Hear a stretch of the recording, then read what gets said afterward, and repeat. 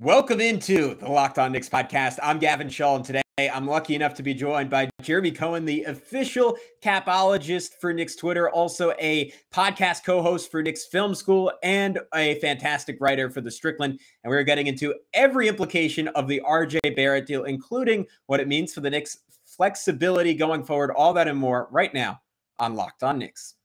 You are Locked On Knicks, your daily New York Knicks podcast. Part of the Locked On Podcast Network. Your team every day. And I think we see Willis coming out.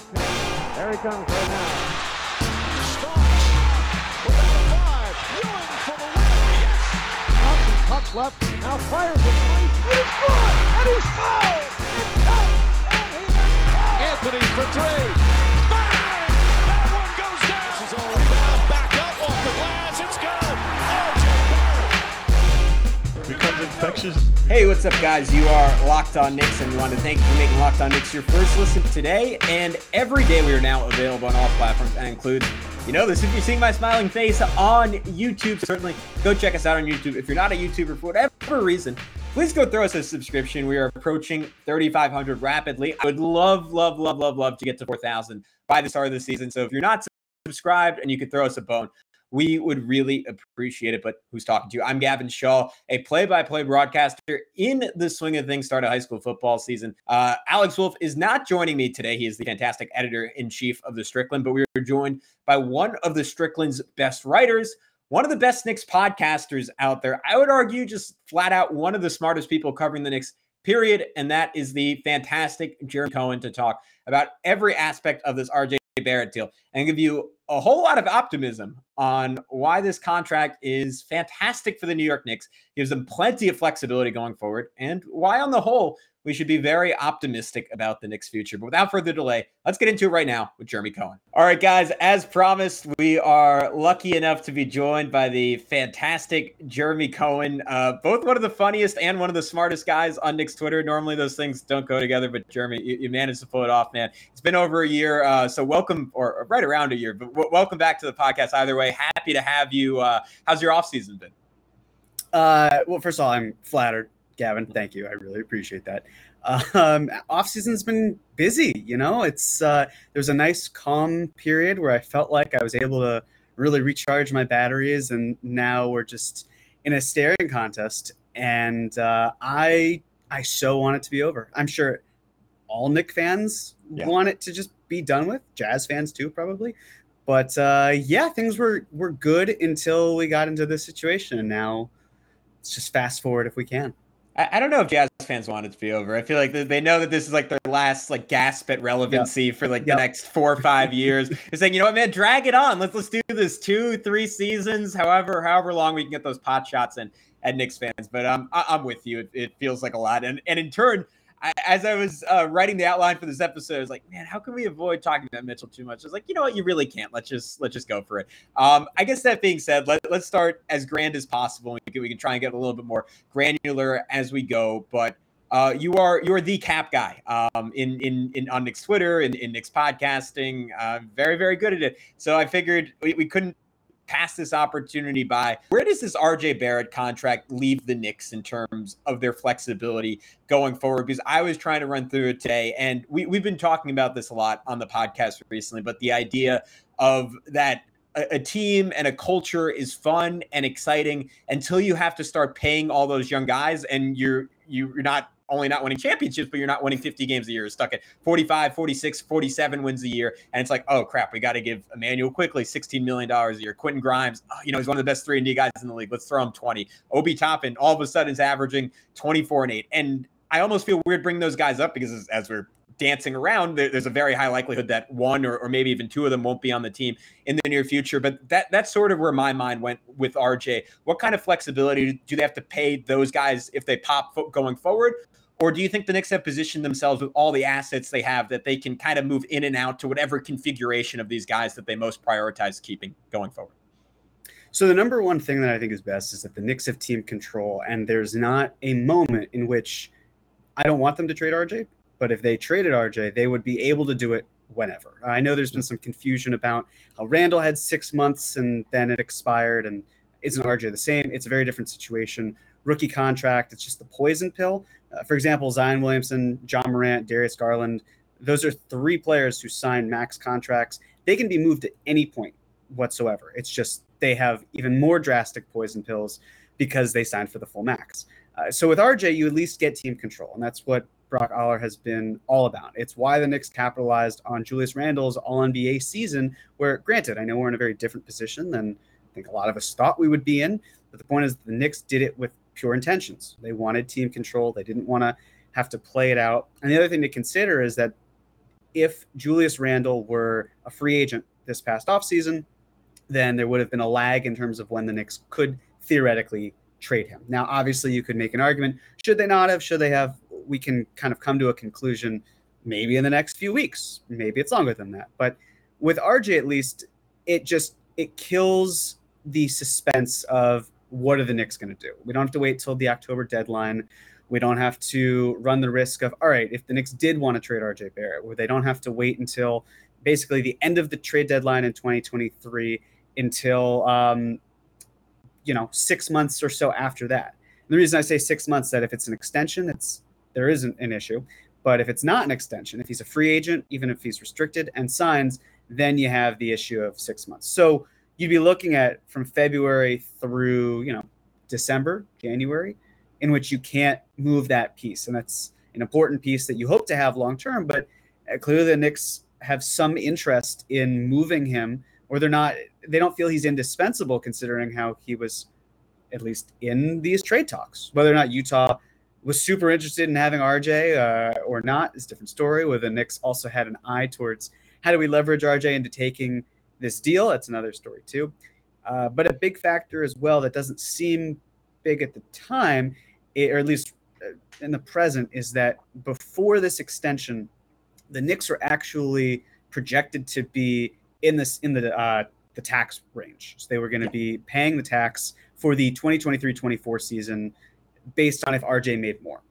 Now, I'm still waiting for the numbers. I don't want to say it's mitigated or it's not going to happen, but the likelihood of it happening is lessened. And that's important because while one might think, well, it's just the salary tax, or just the tax, whatever, Dolan can pay it. Yeah, but you're also trying to think of the long-term future, which is you don't want to fall into the repeater tax, which is basically in 4 years, 3 of them you're paying the tax. Then there's some harsh penalties. So this is a very long-winded way of saying I'm really glad they got the extension done. It lines up. It's not a max.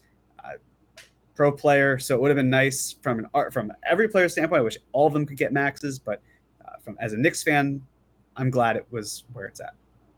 Yeah, I'm interested in terms of what this means for the Mitchell negotiations, and you were just sort of dancing around, going too far into it, but I want to get into it a little bit because it seemed almost like RJ was used as a bargaining tool going both directions, both to the Knicks to leverage negotiations with Bill Duffy and say, all right, if you don't want to end up with Utah, let's find a way to get this deal done.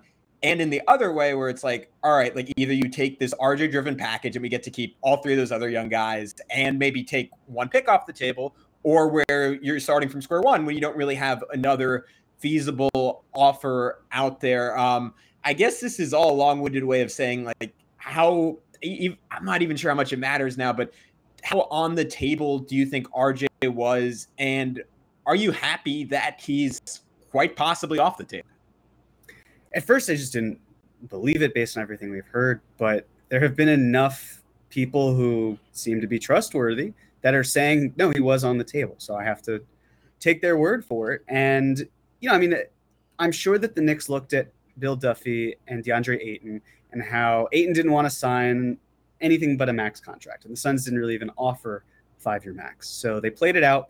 And eventually Ayton signed an offer sheet. The Suns matched it right away. They can't trade him for an extended period of time. They can't trade him to Indiana for a year. You could also make an argument that if they found a way to use Ayton in a trade because he was already under contract and there were no restrictions, they didn't have to bend the knee to him to determine where he wants to be, the Suns maybe could have gotten Kevin Durant. Obviously the Nets decided we don't want to do it, but that was a key element that then took the Suns off the board. And if they had played it smarter, and I understand, again, in hindsight, why they did it, But then again, in hindsight, probably should have just maxed him. And I think that with RJ, it's, well, look at how many teams have cap space this summer. There are a lot of them. This summer being the 2023 season. There are going to be a lot. And if you are a small market team with really nothing to lose and you want to just try to screw the Knicks over and you feel like, hey, maybe we can leverage something. And then the Knicks are in between a rock and a hard place. They either have to commit to RJ or they let him walk. And they're not going to let him walk. That would be disastrous. So they basically just learn from the Suns' mistake and use this as a way to help bring him back.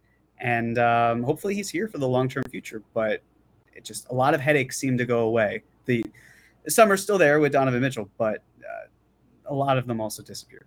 All right, when we come back on Locked On Knicks, I want to continue to get into the implications of this RJ contract. What does it mean for the Knicks' other young players going forward? But before we talk about that, I wanted to remind you that today's episode is brought to you by BetOnline.net. BetOnline.net is your number one source for all your pro and college betting needs and sports info this season. You can find all the latest football league developments, game matchups, news, and podcasts, including this year's opening week's games.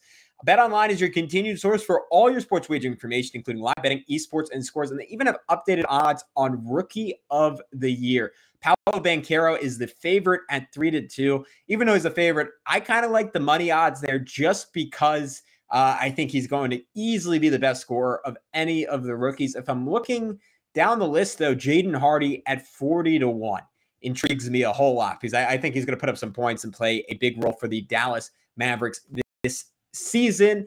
But BetOnline is the fastest and easiest way to check out all your favorite sports and events, including MLB, MMA, boxing, and golf. So head to the website today or use your mobile device to learn more about the trends in action. BetOnline, it's where the game starts. From a cap perspective, I guess it's sort of circling back to the first question. What does the Knicks' flexibility look like if, and maybe some people would consider this a long shot, but let's just say the trade is something along the lines of Grimes, whatever throw-ins you need to have, either Rose or Fournier, Cam or no Cam. But it's basically Grimes and 3 unprotected first-round picks and however many protected first-round picks you need to throw in there to get this deal done. Are the Knicks essentially, like, pending a future RJ trade down the line, locked into a core of Brunson, Mitchell, RJ? And I may be in this scenario, I'm assuming they get off of Randall. I guess that's sort of a very significant variable that I just don't like to think of because I can't imagine what that team would look like with Randall on it. And I don't particularly want to imagine what that team would look like with Randall on it. But where do you think the moves are for them to go from there, especially considering, as I noted earlier, like you're going to have to pay it quickly at some point. You're going to have to pay an OB at some point. Yeah, and if Cam Reddish is still here, you have to pay him in a year. So, I think the thing for the Knicks is that if they do decide that the price for Mitchell is worth it and the Jazz decide to take the Knicks offer, then you're locked into that core for the next 3 years.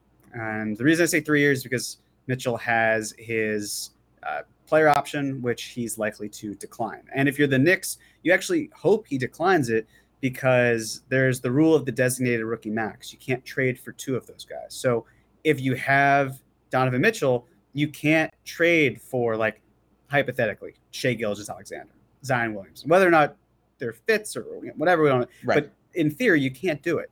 And then Brunson has his player options. So you hope he opts in, because if he opts out and walks, then the salaries the Knicks already have on the books, it doesn't really help them. And then with Brunson, you might have to worry again about base year compensation because that's the year that the salary cap goes up exponentially. And that's the other nice benefit of RJ, that half of his contract is going to be at a time when the salary cap is much higher than when he locked it in. But so, yeah, for the next few years, a lot of what is currently on the team is what will be there. And that's okay. That's totally fine. It's just a matter of what picks you still have remaining and what salary you are willing to part with in order to bring in a player who is then better than Donovan Mitchell. And at that point, probably 2025, maybe 2026, but probably more likely 2025, that's when the Knicks try to go in on finally being a contender. Yeah, and that's what I find so fascinating in this, right? Because it's almost, I hate to use this terminology, but it's almost like raising a lamb for slaughter, where when you're projecting how good RJ Barrett can be. And you're wondering, it's almost like an escalator, and you're like, all right, when is it going to stop? When does it level off? And it's like, all right, if he gets this good, that's perfect, because then we can take him and we can take these 2 or 3 first round picks we have and we can turn him into, again, not a specific name, but like a Jaylen Brown type of player. Like, or if he hits an even another level, let's just say he's averaging 26 points a game with relatively good efficiency. It's like, oh, if I'm not saying this is particularly likely, but if Luka Doncic told Dallas he was going to leave, you could say, well, we got a top 15 player in the league, and we could throw you $1 million assets, and we can go get someone who is a clear-cut number 1 guy in a championship team. Again, those guys get traded once every 20 years, so who knows? But it's rare. All that is to say, like, it's this weird thing where like you're almost betting against yourself, and you're like calculating in your head, where does he end up? When I'm sure to most people, like, the best case scenario is he's so good that you don't want to trade him. But it's almost hard to imagine anyone getting to that point if the end goal is a championship. So this is part roster building, part philosophy. But where are you at in terms of just like how you think about where RJ will end up and who you want him to end up being with this kind of deal and who they're bringing in? The challenge is that he was a 3rd overall pick. So the expectations for that are high. The contract says, well, you're not the value of the 3rd overall pick. You are somewhere below it. And that's understandable. I guess the question here as well is, do the Knicks believe that RJ could be a real star? Or at least do they feel that he would be better than what Donovan Mitchell is now? Considering if they were honestly keeping him in the trade and adding 2 unprotected firsts, it seems that they view him highly enough to keep him, but not highly enough where they would take him off the table entirely. And you certainly hope that he turns into that. The nice thing about having RJ under contract now is Jalen Brunson's a really good point guard, and he is the best point guard the Knicks have had in quite a while.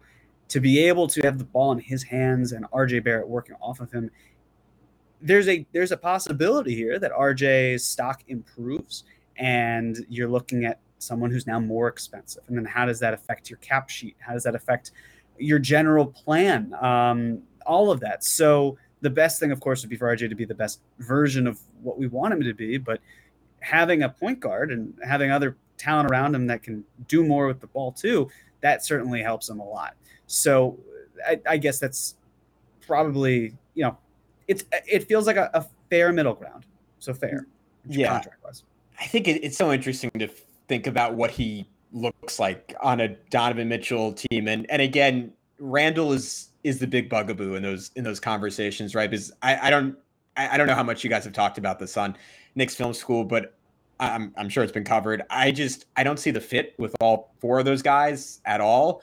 And I think everyone's almost in agreement on how fluky Randall's shooting was in 2021. And you would almost need that level of shooting, but then for Randall to be a completely different human being and be okay with that level of efficiency, not being the number 1 guy, not even being the number 2 guy for RJ to work. So I always circle back for like this commitment to RJ to some extent feels, I could stop the question right here. Do you think RJ and Randall, even Mitchell aside, are a one or the other situation? And obviously off of last year, you would say you're always going to keep RJ, but there were reports that, I think it was Ian Begley who had this, that the Knicks not only shopped RJ for Mitchell, but they shopped RJ for other players around the league. And to be clear, I have no issue with that. I think that's just the Knicks doing their due diligence, as you should do with anyone before giving them that kind of contract. But it does bring up questions where if Randall or RJ is an either or, it's not just asking who's the better player. It's asking, well, if RJ can fetch us this from around the NBA, maybe that's better to pair around Julius and try and repair his value when Julius's value is almost nothing. So all that's a long-winded way of saying, do you think the two can coexist together for any period of time longer than this trade deadline? I really don't. I'd like to believe it. I truly would, but you can only have so many high usage players who aren't as efficient as they need to be. Yeah. And I just struggle to see how Julius can play off ball in the version of him that he is. And it's like, he's going to be turning 28 in November. I don't know how he changes his game, especially when he can say, look, I've been an all-NBA player doing what I've been doing. So it can come back. And even if we don't feel like it can, it's not going to change his style. There's the thought process of like, oh, well, Tibbs is the coach. He'll be able to right the ship in some way. We saw last year how it fell on deaf ears if he was trying. They clearly were not running plays for him to operate differently than what he knew. So you'd like for him to buy in if he is still here, but I agree with you. I really don't see how it all resolves itself, especially if Donovan Mitchell is here and you're looking at 4 players who, are comfortable with the ball in their hands, 2 to 3 of them who can certainly be effective off ball. But with Julius, it's just, I just don't know how he's able to do it. I'd love for it to happen. I just don't see it. Yeah, we've talked about this pod again and again. It's almost the definition of insanity, believing like, oh, this is going to be the year. Like he can change. And to your point, we've seen the best version of it, but even that's to me, the kind of like the knife to the heart, like the best version of it doesn't work on what this team is going to be. And it's why clearly, like, even if you want to say like in a vacuum, like whatever that means in this context, like he's a better player than Obi Toppin, I strongly would desire and deeply believe that this team would be better with Obi Toppin as their starting power forward. The only question is, can you get off of Julius at this point without giving up an asset? But let's just say the Knicks figure that out. They get off of Julius Randle. How do you see RJ Barrett fitting around a Donovan Mitchell and a Jalen Brunson? Because I think it's going to involve him bringing back aspects of his game we didn't necessarily get to see a lot last year. I remember when he was a rookie. I'm not sure what the volume was, but at least in my head, it's yielded into my memory that he's a very good off-ball cutter, and I think the reason he is beloved in New York, and that's maybe an underrated aspect of all this that we haven't touched on that much yet, is like that's why it's so important to keep this guy, is because he is beloved in New York. But the guy is like a hooper's hooper, for lack of a better term, in that it feels like he has that toughness. It feels like he has that basketball IQ that, unlike a Julius Randle, he is capable of being malleable and he is capable of reconfiguring his game around 2 stars. And in some ways, you look at a Donovan Mitchell, one of the best pull-up three-point shooters in the league. You look up at a Jalen Brunson who isn't that, but is such a savvy player. And in my mind, I have a gut feeling that as long as Julius is not on this team, those 3 are going to figure out a way to play together. But I still think there are some stiff challenges for RJ there, especially when the majority of minutes are still going to come with a Mitchell Robinson parked around the rim. But what are you looking for in the fit of those 3 guys, assuming that Mitchell trade does eventually go through? A lot of slashing, just attacking the rim consistently, finding players in the corner for driving kicks. I think with Mitch, it's a challenge, but at least with RJ, it feels like he often looks for Mitch when he is in that dunker spot. So if Mitch is at least, I don't know how much attention he's getting when he's in the dunker spot, but at least, RJ's big thing to me, it's more efficiency focused. Okay, so if he's slashing, he's at least getting to the line, most likely more, you would hope, which then, okay, is he making his free throws? That can help with the overall efficiency. Is he finishing well? He did a really nice job as a corner 3 specialist and in his second year, and it's something that you'd hope he goes back to, because of the fact that they're players who he can trust to get him to where he needs to be in Donovan Mitchell and Jalen Brunson. With Brunson, he's really good in catch and shoot. The problem is he just doesn't have as many attempts, especially from 3 as we would like. And Mitchell, just the gravity that he'll command, you at least would hope that gives RJ the opportunity. So I do think it will take some time for them to all be settled, but the potential to at least be, hey, it's your night, it's my night. It's almost like how last year it felt like, oh, there are 4 guys who can go off at any point. And the funny part was each one of them had a 40-point game. And that's not something to necessarily hang your hat on, but it just goes to show that if you could have things click in the right direction, like, you've got something. And so the hope is that, okay, well, what if you have that, but just a lot better and younger, and it fits more cleanly. So certainly the hope, and I agree with you. I think having Obi there to at least be, there's not a lot of cutting that the Knicks do, but Obi's such a good cutter that in transition, especially with RJ is good in transition. Obi's great too. To be able to move the ball quickly, I think that's super relevant. So I'm looking forward to seeing that. Hopefully. Yeah, I think obviously shooting is rightfully prioritized to such an incredible extent in the modern NBA. But between Obi, Mitchell, and RJ and Brunson, frankly, I think the collective basketball IQ is so high there. And for Mitchell, RJ in a slightly different way, and Obi, the collective is so high, you can find ways around a team that might not have ideal spacing. But to your point, if and it's a big if Obi can get up to 35% from three and show that a lot of his inaccuracy was due to the fear of, if I miss one of these, I'm going out of the game. I'm a big believer in him having, again, if he's able to stay on the Knicks in this trade, big if, his just having a consistent role will make a very big difference in that respect.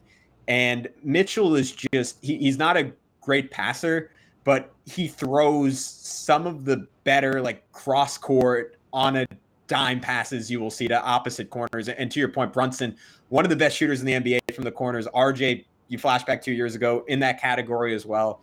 It might eventually take a coach more creative than Tom Thibodeau, but I think there's definitely a top 5 to top 10 offense in there somewhere.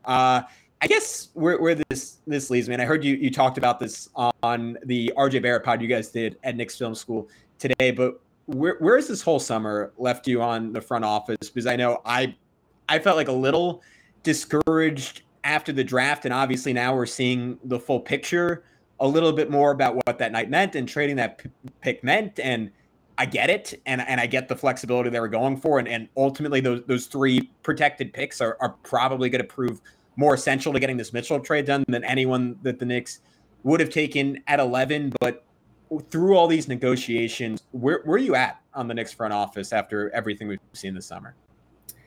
I'd say as things stand right this moment, without a Donovan Mitchell trade having been executed or the Knicks just being out of it completely, I'm happy with this summer. You know, the Knicks turned several second-round picks, Alec Burks, Nerlens Noel, Kemba Walker, into Jalen Brunson, who I've been a big fan of for a while, and he certainly upgrades them at a crucial point.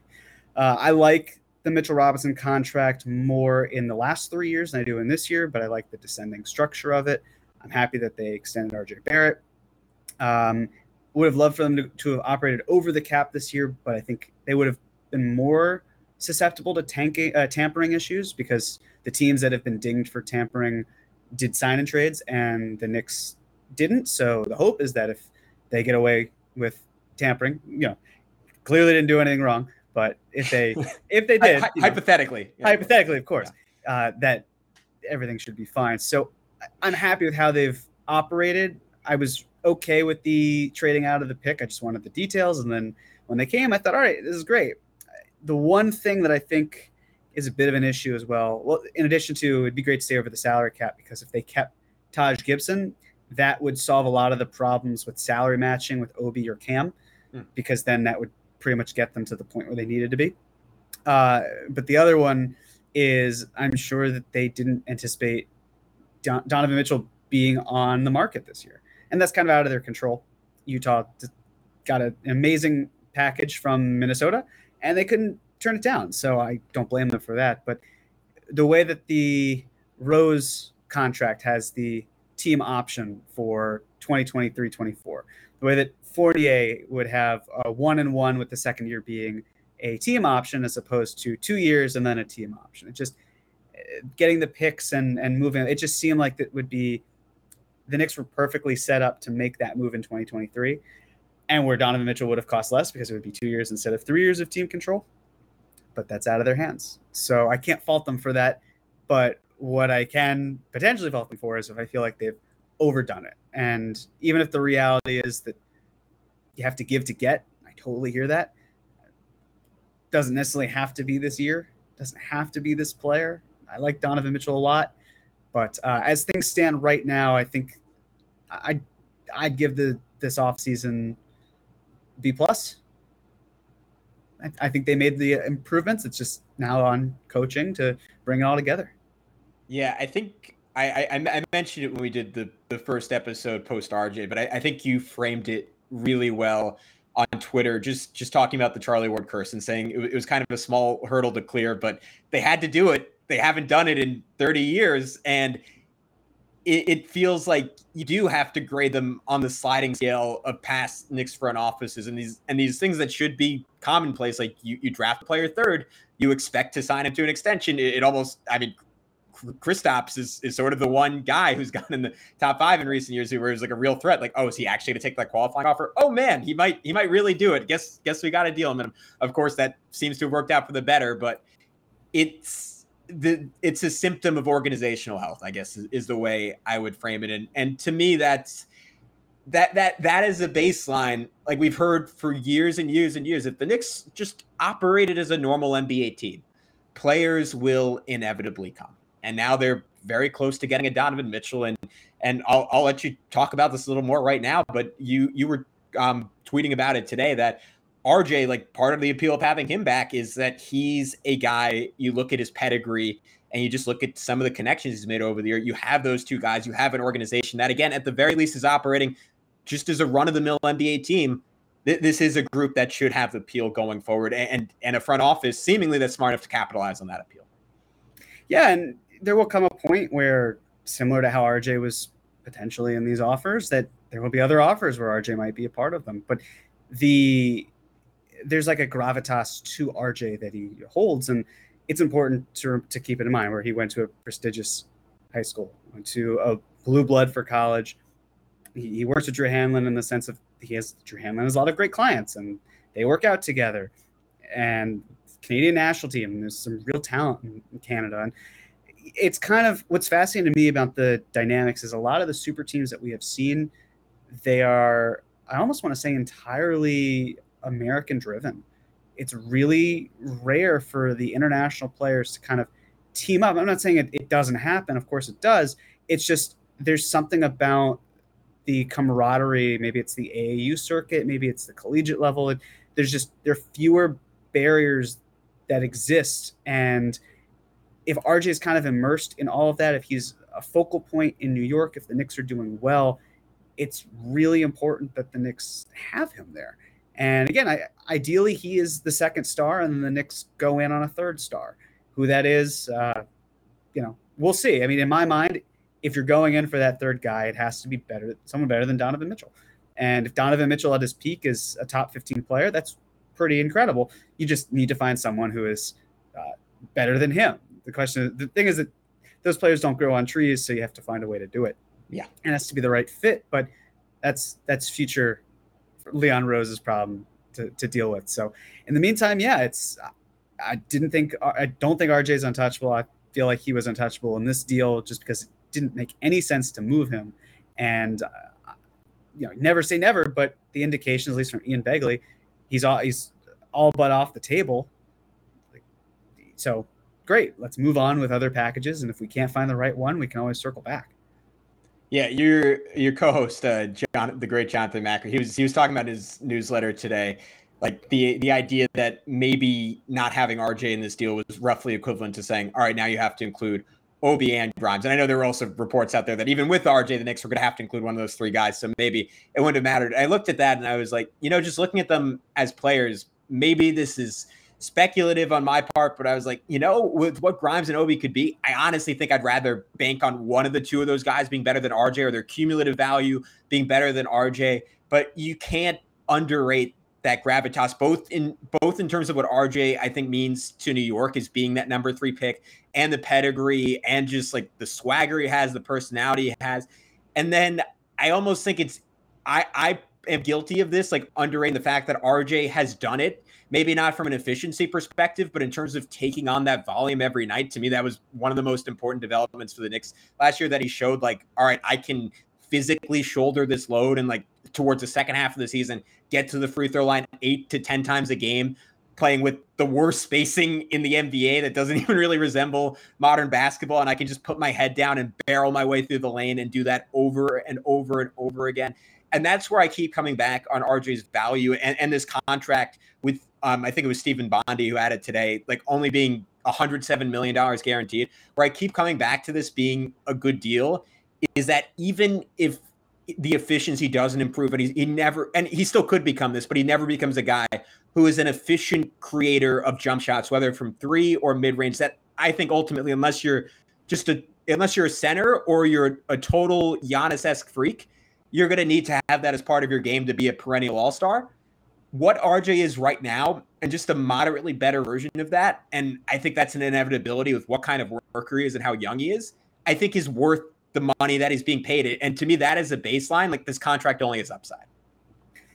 100%. And especially the baked-in incentives would imply, okay, well, if he becomes the player that we all want him to be, then he'll make the money he needs to.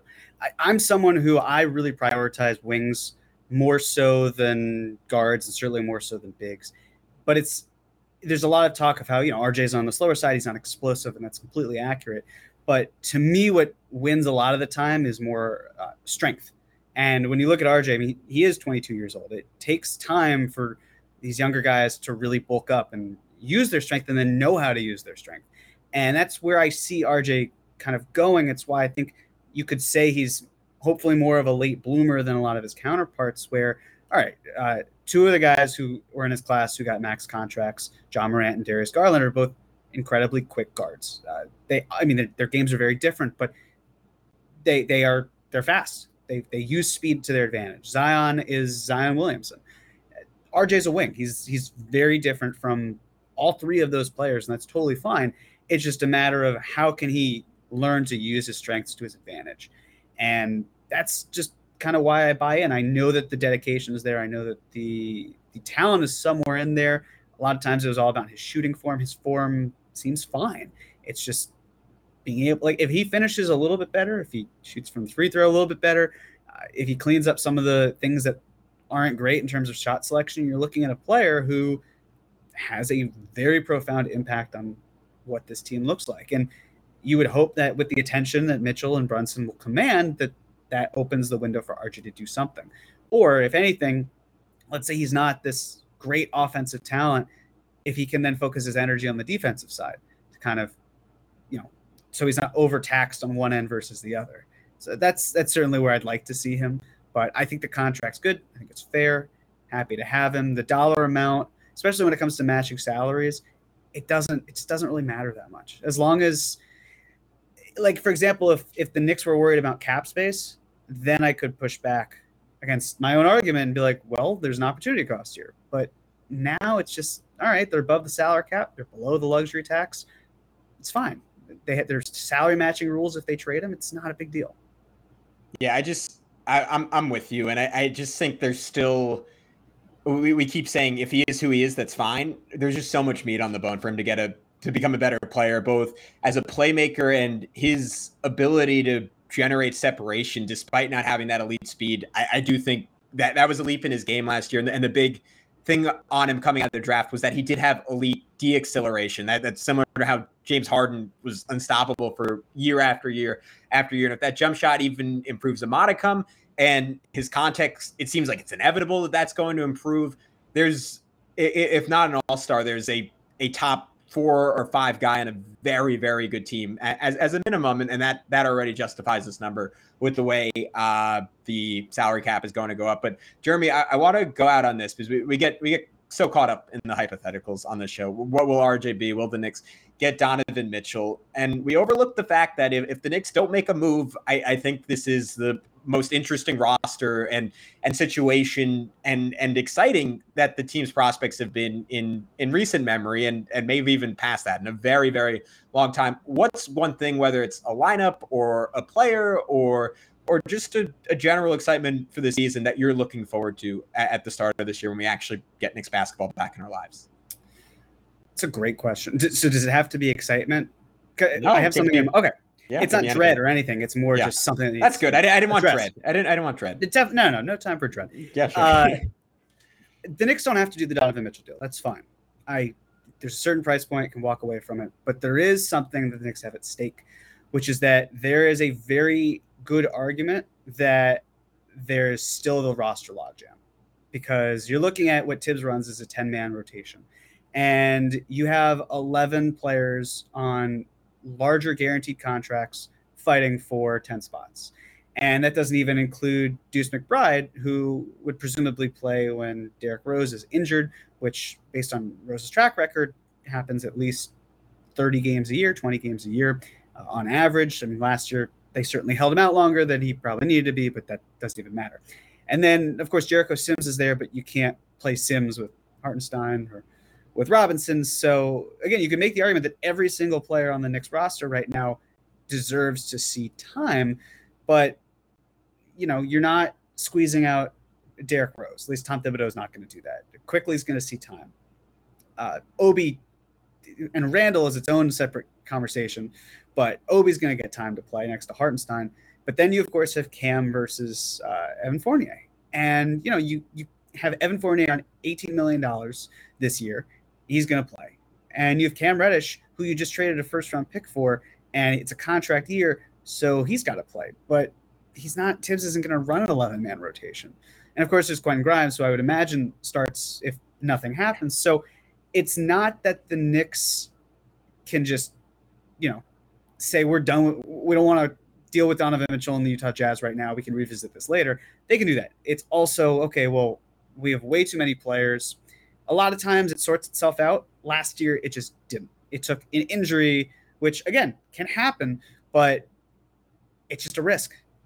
There's a lot of risk that's there, and then you get the flack of, well, Tibbs has too many players to juggle, and it's on the front office to kind of clear that up. So it's why I ultimately think a deal does occur, but in the event that it doesn't, it's kind of fascinating to know how this gets resolved in whatever manner. Yeah, and you get the feeling that there's a usage and a context for each of these guys. It's making it all work, and then I guess I'll end on some dread. I think it only makes sense without Julius Randle on this team. But that's a conversation for another day. Jeremy Cohen, thank you so much for your time. Before I send you out, can you tell everyone one more time where they can find all your great work? Yeah, absolutely, Gavin. Thank you. This has been a lot of fun. You can find me at Knicks Film School, where I do at least one pod every single week with Jonathan Macri and Andrew Claudio. And then once in a blue moon, when I finally decide to write something that can't really be described through podcast form, you can find me at The Strickland, where we have the best editor-in-chief on the planet in Alex Wolf. I don't know what happened to that guy, but he did great work back in the day. Just been MIA. Yeah, I should say he has been a great editor-in-chief, or was. I don't know. Right. Yeah. Maybe there's a rebirth, a Julius Randle season, if you will. That's in him. Yeah. I love the Strickland during the Ewing days. Jeremy, thank you so much. We'll catch up with you soon. Thanks, guys.